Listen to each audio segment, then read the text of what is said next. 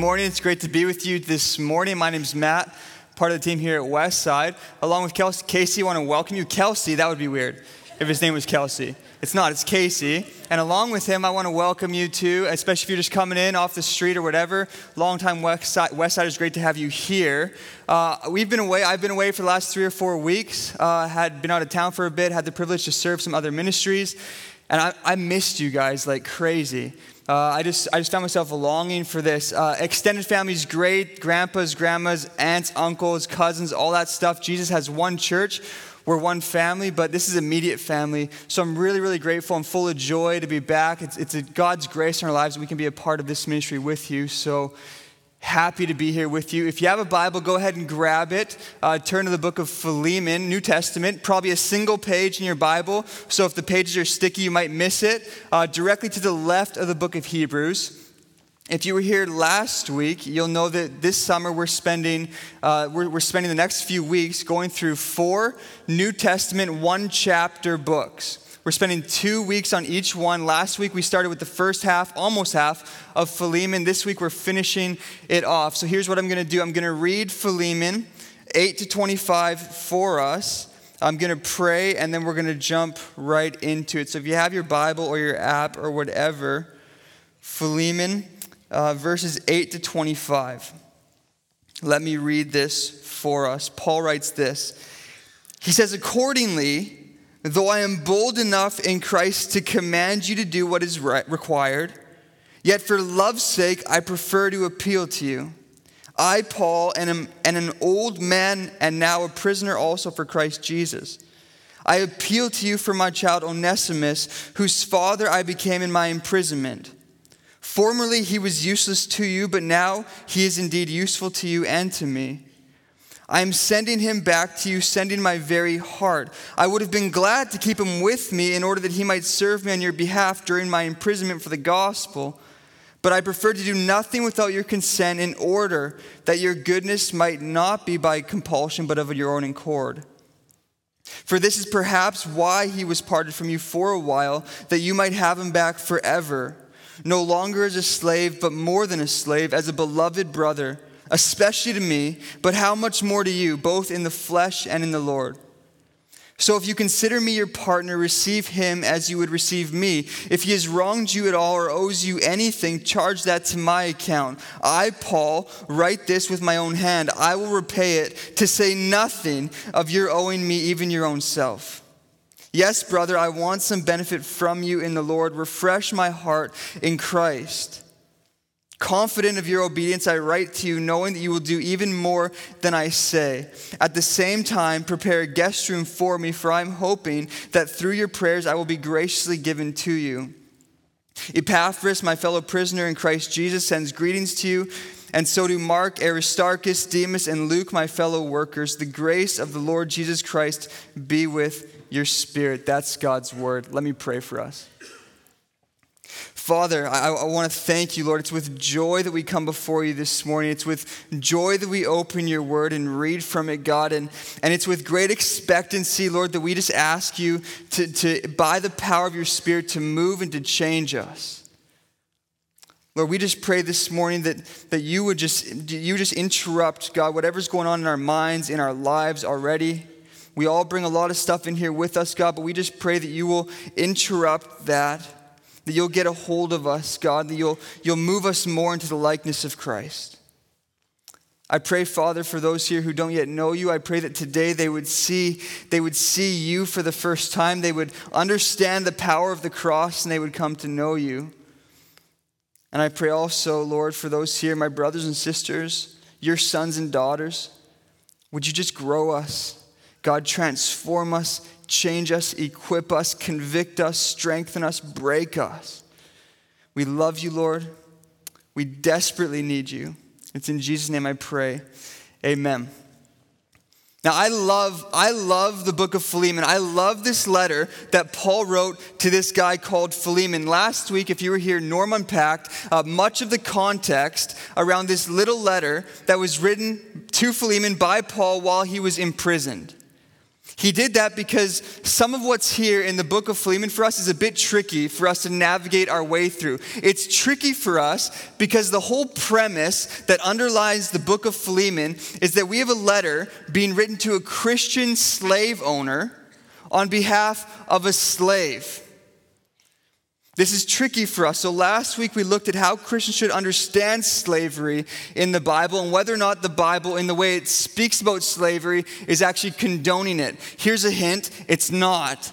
But if you want more context on that, I would just commend last week's sermon to you. I'm not going to double up on what we've said last week. It was a great sermon, so I would just encourage you to go there and listen to it. So we're dropping right into the middle of a story this morning. We have a few characters. We have Philemon, the master, slave owner, Christian. We have Onesimus, the slave, who's also a brand new Christian. Then we have Paul, the apostle. So how does this all fit together? Well, the story goes like this. See, sometime prior to Onesimus' meeting Paul, he'd actually run away from his master Philemon. Not only that, but it also appears that based on what's said in this letter, that Onesimus stole from Philemon on his way out the door, which was actually really common in those days. When a slave would run away, very common for that slave to help himself to some of his master's money, or just to aid him on his journey. I mean, he needed help.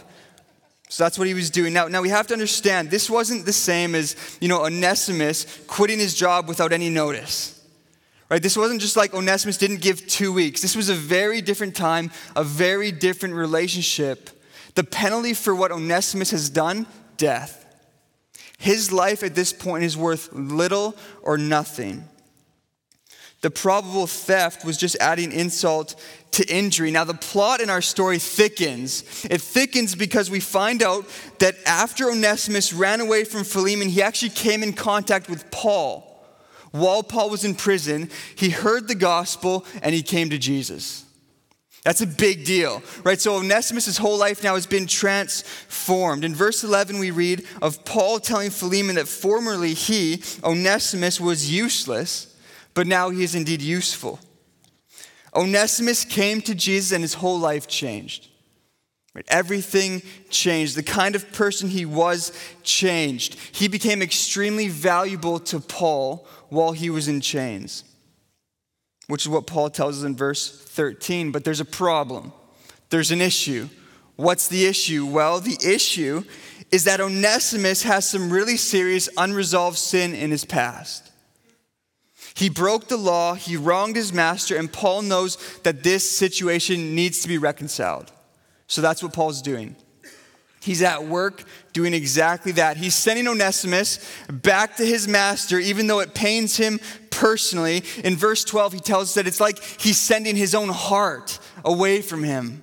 Right? This is pain for Paul, but as he does, he wants to make sure that Philemon responds appropriately in light of his own faith and the newfound faith of his slave, which is the purpose of the letter in front of us this morning. Now, like I said, I love this letter. I really love this letter. And the reason why, one of the reasons anyways, is because what we have here is a complete reorientation of worldviews because of the gospel.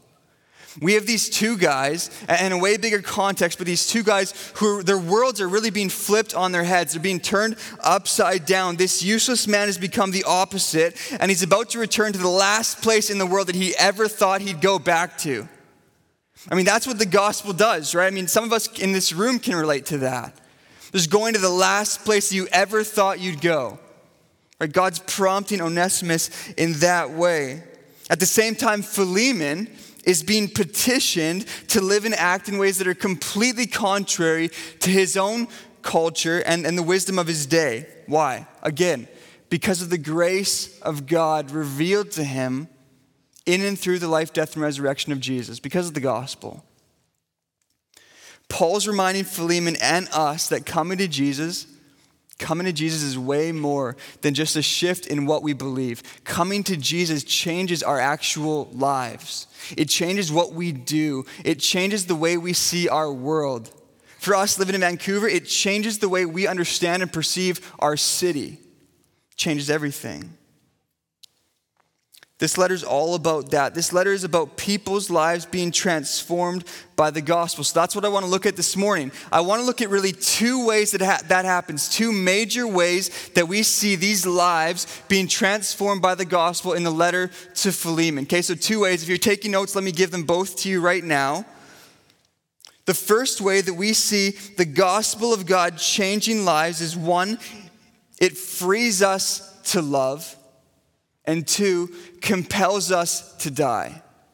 Frees us to love and compels us to die. I want to look at both of those really briefly this morning. I want to look at how they work together, and I want to look at what the end result of them is. And I just don't think there's any way we could overstate the importance of this letter for our world, for our city, and for our lives today, 2014 in Vancouver. So let's jump right into this. Let's jump into Paul's request of Philemon. Please have a look at it. I'm always deeply encouraged when I see you looking down, reading the Bible with me, so please do that. In Philemon 8 to 9, the first half of 9, Paul writes this. He says, accordingly, Philemon, though I am bold enough in Christ. We know Paul is bold. He doesn't even have to really say that. He's a bold guy, but he says it anyways. Accordingly, though I am bold enough in Christ to command you to do what is required, yet for love's sake I prefer to appeal to you. Now, what's interesting about this is how Paul, for no apparent reason, points Philemon to the law here, the law of God, and then immediately points beyond it to something greater. He's essentially saying, okay, Phil, look. It would be very easy. It would be easy for me to tell you all about the law of God that's binding on you in this situation because, by the way, it is. You're required. Something's required of you. It would be easy for me to make the case that the law of our culture has no bearing between you and Onesimus. But Philemon, it's not necessary for me to hold your feet to the fire because you've been liberated by the law, from the law, by something way more compelling, grace. Now this is it frustrates me when I read that. I think it frustrates me because I remember when I was younger, and growing up, my dad would do this thing that would really upset me. So I would have a situation where I wanted something, like I really wanted something. I'm very passionate about this. I don't remember what it was, but this happened regularly. I wanted something. My dad would say to me, okay, Matt, here you go. I'm going to give you a choice. You're free to choose whatever you want, but here's the deal. If you make the right choice, I'll let you make more choices. That was ultimately frustrating to me when I was a kid because what he's saying is you have a choice, but really there's only one choice. I'm forcing you to choose what I want you to do. So frustrating. And that's what it sounds like Paul's doing, right? Just say, Philemon, I could tell you what you have to do, but I don't want to. I would rather appeal to you for the sake of love. Why is Paul doing this? Well, because Paul knows what's required of Philemon, but he also knows that there's something much greater than requirement in the lives of believers. See, Paul knows that God's grace frees us. We're free in Jesus. If you're here and you're in Jesus, you're free. You're free from the grip of sin. You're free from the law of diminishing returns that this world offers you at every point, and you're instead free to live in such a way that joy and life will be multiplied as you walk out the law of God. But here's the thing. In Jesus, we aren't just free for the sake of being free. No, we're freed by his grace so that we can live in light of his law willingly and without compulsion. That's why he's freed us. In Jesus, we're freed to something and we're freed for something. That's what Paul is getting at, which is why he points directly to the new law that we're bound to in verse 9 when he looks beyond compulsion and writes this, Philemon 9a, yet for love's sake, I prefer to appeal to you. God's grace has freed us to love. Now let me remind you that this is not a minor point. That this is in fact a major theme throughout the New Testament. For example, when Jesus said to his disciples in John 13:34, "A new commandment I give to you, that you love one another. Just as I have loved you, you also are to love one another. By this all people will know that you are my disciples if you have love for one another." Or when Jesus was asked what the greatest commandment in the law is, and we read in Matthew 22, verse 37, he said to him, "You shall love the Lord your God with all your heart and with all your soul and with all your mind. This is the great and first commandment, and a second is like it. You shall love your neighbor as yourself. On these two commandments," Jesus said, "depend all the law and the prophets." Okay, great. We're free to love, which, let's be honest, means basically nothing, right? It means nothing. Yesterday, Missy, my wife, Melissa, and I were walking downtown, and she pointed a shirt out to me in a store window, which was very profound and very deep and really impacted me, and it said, "Love is love." It's powerful. That's powerful stuff. Our world needs more of that, because here's what we're saying: nothing. It means nothing, right? And that's often the way that we think about love. When we hear the word love, we think of nothingness. We think that's a great idea. We want to be all about love. Who knows what that means? Nobody. So let's get specific. Let's get specific then. What does love look like in the life of a Christian? The answer to that question is exactly what Paul's running after here, the outworking of love. See, the whole thrust of this letter to Philemon really revolves around one thing. There's one thing going on here, one thing that Paul's intensely concerned that Onesimus and Philemon find. He's asking Philemon to free his slave, but Onesimus' freedom isn't the end game. He's asking Philemon to forgive, but that only gets us part way. He's ultimately asking Philemon to love, but love for a purpose. He's asking Philemon to let the radical love of Jesus guide him instead of a million other lesser things, because Paul knows that the love of God flowing through Philemon will ultimately lead to one thing: reconciliation. Reconciliation. Now let's be clear, this is no easy ask. This is not an easy ask. Philemon has been wronged. He's been wronged. He's been hurt. He's been robbed. He's been set aside, culturally humiliated, and pained. Philemon deserves justice. Now, this wouldn't have only been a difficult proposition for Philemon. He's not the only one in this situation who would have struggled with the letter Paul was writing. Onesimus is also being asked to do the last thing in the world that he would ever have thought of doing. For this reason, New Testament scholar and theologian N.T. Wright put it this way. He said, the point at which he, Onesimus, meets Paul is the point not only of a gospel-generated worldview crisis, but also of the particular transformation of narrative. These are Onesimus' words. He says, I have tried to seek my freedom, but now I have to go back and face the possibility of being a slave for life. It is a heavy thing that Paul is asking of Onesimus, just as it is a heavy thing that he is asking of Philemon. See, the amazing thing about this request by Paul is the boldness with which he is turning away from the contemporary wisdom of their day and instead pointing these two men to a completely different way of seeing the world. I just love that. He's saying to Onesimus, look, I don't know what he called him, probably not Onesimus. It's a real pain to keep saying that, as I'm finding this morning. He says, look, there's something much, much greater at stake here than your freedom. In fact, it's so much bigger than your freedom that you need to risk your freedom to run after it. He's saying to Philemon, look, there's something much greater at stake here than your own personal hardship and your own desire for justice. Westside, there's something bigger in our lives going on than just our lives. Your life is about something more than however many fleeting years you're given. We're but a vapor. We rise up we're gone. We're like grass blowing away in the wind. Our lives are for much more than that brief moment in time.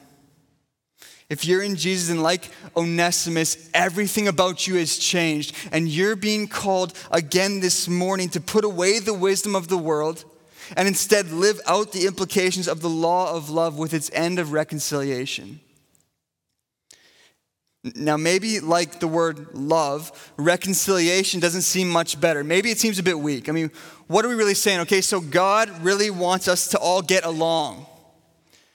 Well, Matt, thanks for everything you're doing, but that seems like a really kind of long and drawn out and roundabout way just to tell us God wants us all to get along.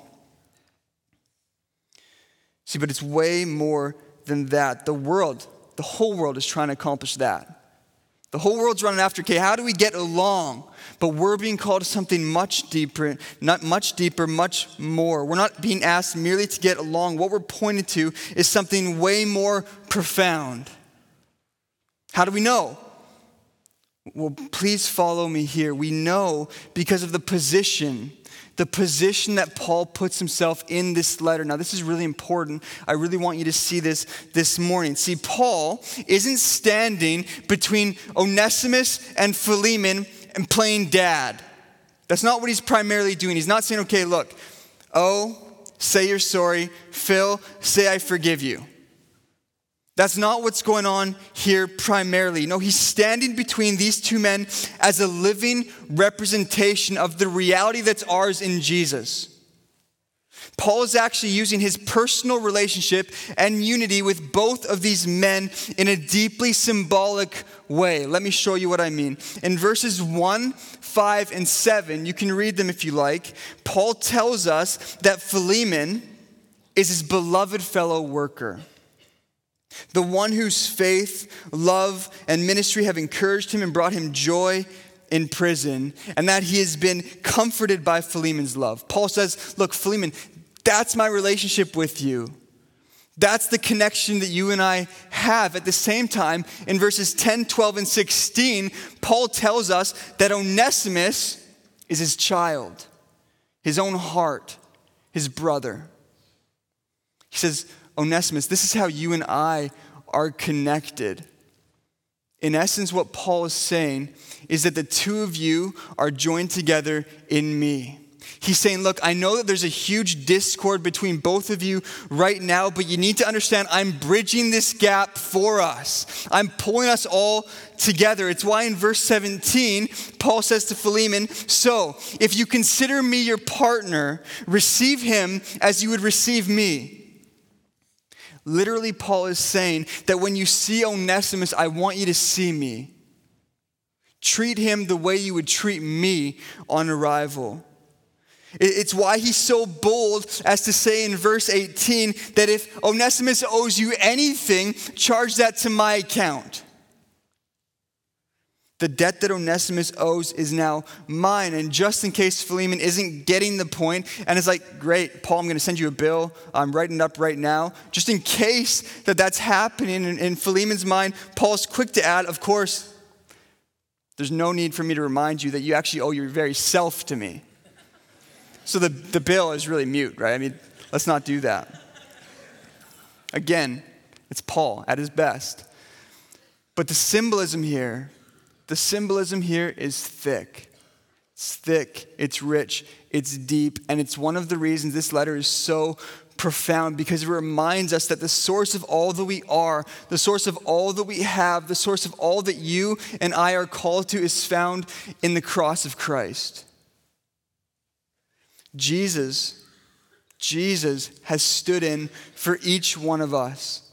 Jesus has absorbed our debts. Jesus has said to the Father, if they owe you anything, charge that to me. And because of the cross, we as brothers and sisters stand before God. And just like Philemon was asked, the Father looks at us and he doesn't see our transgressions and our sin against him. No, what does he see? The perfect, spotless righteousness of his own Son. And Jesus did this for one reason. Jesus did this so that the world would be free to respond to God's love and be reconciled to him. See, reconciliation is the point of the gospel. Ever since human beings rebelled against God, there's only been one great and overarching need, and that's reconciliation. Without reconciliation to God, we are living only to die. But once reconciled, we find finally the life and the light that we're all searching for. There's nothing more important than this. And so Paul is saying that this has to be the thing that motivates us. This has to be the thing that drives us, the thing we live for. It's for that reason that Paul is completely unwilling to let either of these guys off the hook. See, there's no option given in the gospel for Christians to be at odds with one another. There's no option given. You and I, brothers and sisters, we've been entrusted with the ministry of reconciliation, and where discord exists between brothers and sisters in Christ, we are in very grave sin. And when we hear about families, Christian families who no longer speak with one another, we are denying the gospel at one of the most core levels, and Paul is unwilling to let these guys do that. All right, so the first part of the request being made of Philemon is that he let his response to Onesimus be motivated by the radical love of Jesus instead of the wisdom of the world. Now, let me appeal to you on a personal note for just a moment. As many of you will know, if you've ever been wronged, if you've ever been personally violated or hurt, this will not be easy. This will not be easy on the part of Philemon. I mean, this is otherworldly. This kind of unnatural reorientation to seeing the world is the reason why we hear about things like Christians, our brothers and sisters being persecuted, families destroyed, wives raped, children murdered, and then we hear about this. People turning around to forgive those who have violated them. That doesn't make any sense.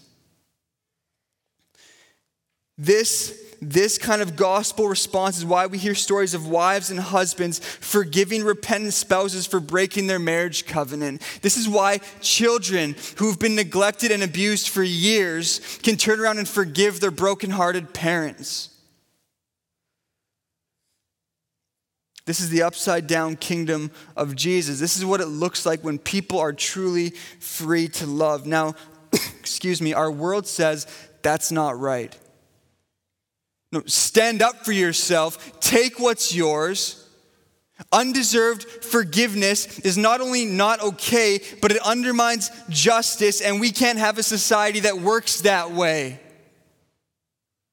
And the reason why our world responds that way is because it's never understood the beauty of our second point. The second thing that Paul is calling Philemon and us to this morning. See, Christians are not only freed to love, we're also, every single one of us, compelled to die. We need to understand Philemon was not simply being asked to be a little bit patient or a little bit forgiving or even a little bit loving. No, he's being asked to die to himself and instead live to Jesus. Philemon's instinct would have been much like ours, would have been much like mine. He would have seen a debt owed, an injustice done, and a punishment required. But Paul's saying, hang on a second, brother. Hang on a second. Despite the fact that you've not been repaid, despite the fact that you've not felt any resolution, the debt has been totally absorbed. Justice has been completely dealt, and punishment no longer has any place in this situation. Listen, Onesimus has come to Jesus. Everything's been paid for. How can you require justice when justice has been fully bought at the cross? Now the question that plagued me personally as I was thinking about this is, what would it actually take for Philemon to put away his anger, to put away his pain, and respond rightly? Because here's what I can imagine doing. I mean, if I were Philemon, I could imagine doing this, okay? I've got Paul's letter. I'm frustrated. Just when I was a little kid with my dad, I'm going to do the right thing because I have to. So Onesimus shows up. I say, okay, Onesimus, listen. I forgive you. You're a free man. Now get out of my sight. I never want to see your face ever again. I can imagine doing that. And in the world's eyes, that's gracious. You gave him something he didn't deserve. You freed your slave. You've done the right thing. That's a generous man with a changed heart. But listen, that would have defined failure as far as Paul is concerned.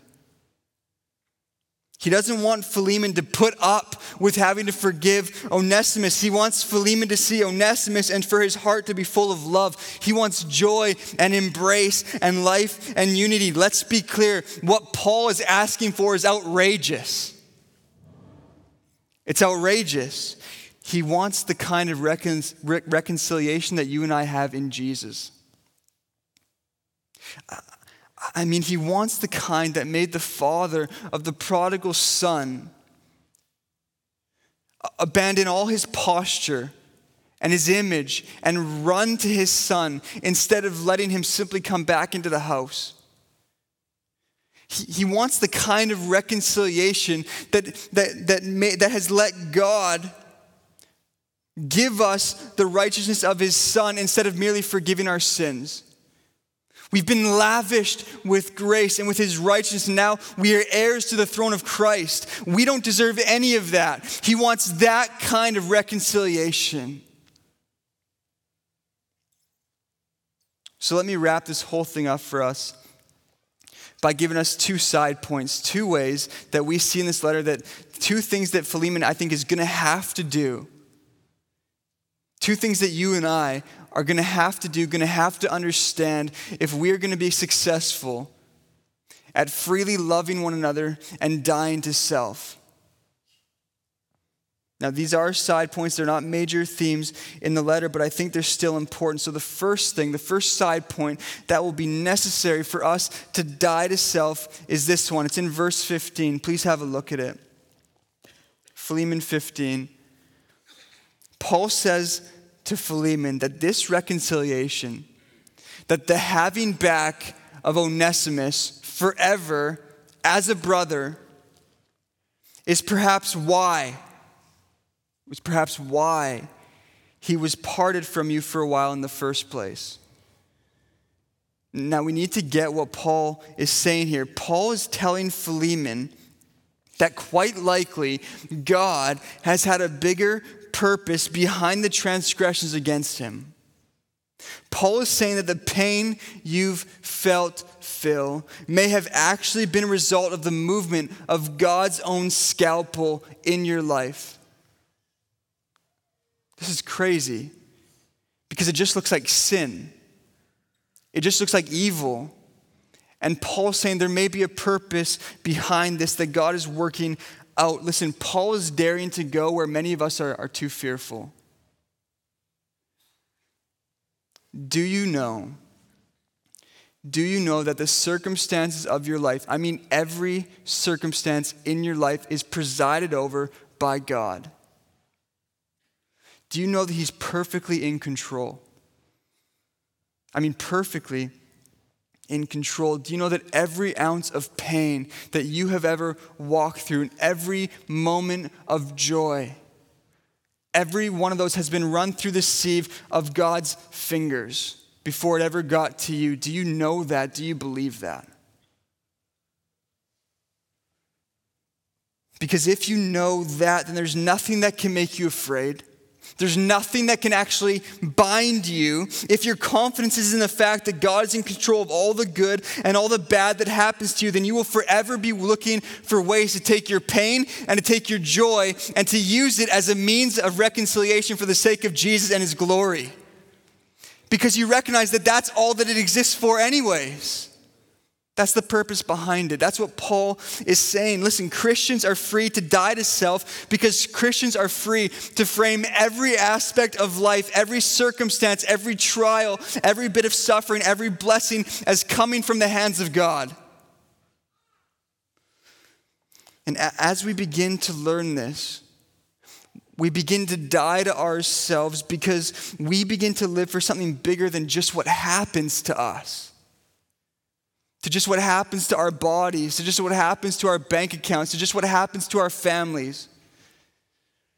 We begin to see our lives as valuable only insofar as they make Jesus known to the world around us. This is what understanding God's sovereignty accomplishes in our hearts. Listen, this is what it means to believe that to live is Christ and to die is gain.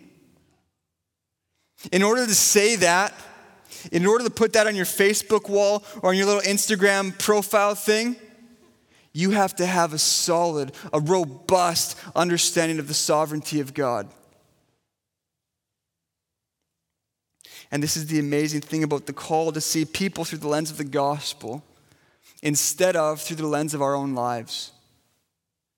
We're not called to love and die for others because there's something lovable in them or worthwhile in them. No, we're called to love others and die to self because of who God is, what God has done, and what God is continuing to do according to his own good pleasure. Now, the second thing that will be required of Philemon and us, if we're to die to self, is to understand that we're slaves of God. So we looked at it last week, as I said, but the whole idea of slavery underlies this letter. I'm of the mind personally, as many others are, that Paul's writing to Philemon was really, he was asking Philemon to free Onesimus, though we're not explicitly told that. You kind of read it between the lines, but it seems like that's what Paul's asking. But regardless, it's no mistake that the master-slave relationship is in view here. Because in order for Philemon to undergo the kind of radical transformation of heart and mind that's being asked from him, this slave owner, this master will have to recognize, will have to realize that he is in reality very much a slave. When Jesus hung in Philemon's place, absorbing his debt, paying for his transgressions, and becoming his sin, Philemon's life transferred ownership. Philemon, every one of Philemon's moments, every one of Philemon's dollars, every one of Philemon's friends, loved ones, they no longer belonged to Philemon. They belonged to Jesus, and Philemon became a slave and a steward. And if you're in Jesus, then the same is true for you. It's why in 1 Corinthians 6 we're told that we are not our own, but we were bought with a price. And it's why in 1 Peter we're told exactly what that price was, the precious blood of Christ. Pure, spotless, like that of a lamb without blemish or spot. We are not our own masters. Brothers and sisters, hear me. We are not our own masters. Our lives do not belong to us. And our master, King Jesus, he's given us a command. Freely love those around you. Die to yourself. Why? For the sake of bringing the reconciliation found only through me to a world that's dying without it. Let me pray for us. Father, thank you, God, for your word. Thank you, God, for the conviction of my own heart that I'm experiencing right now, God, as you just revealing my own idols to me.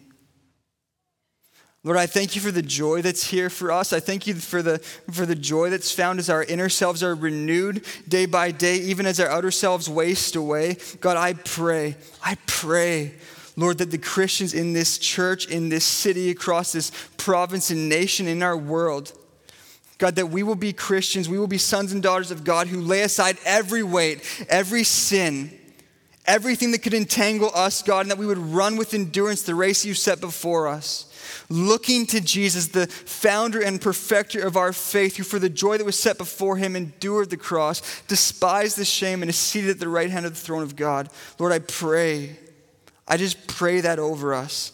We need your Spirit to do it, God. We are completely unable, far too weak. And Lord, I also want to pray for those here, our friends, God, those who don't yet know you. I pray they would find the fullness of all they're searching for in you, even today. We love you, Lord. We need you desperately. It's in your name that I pray. Amen.